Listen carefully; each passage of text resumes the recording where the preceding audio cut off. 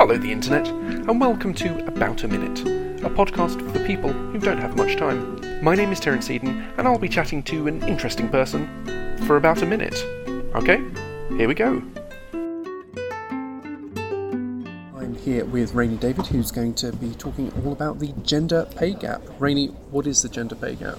So essentially, the gender pay gap is the median difference between what a man is paid in a company versus what a woman is paid. So in the UK at the moment, it is currently 18.1%. So that means every man is being paid, on average, 18% more than a woman. That's not right. And so where can people find out about if their company does have a gender gap like that? So if you go to thepaygap.com and you can then search for your company if it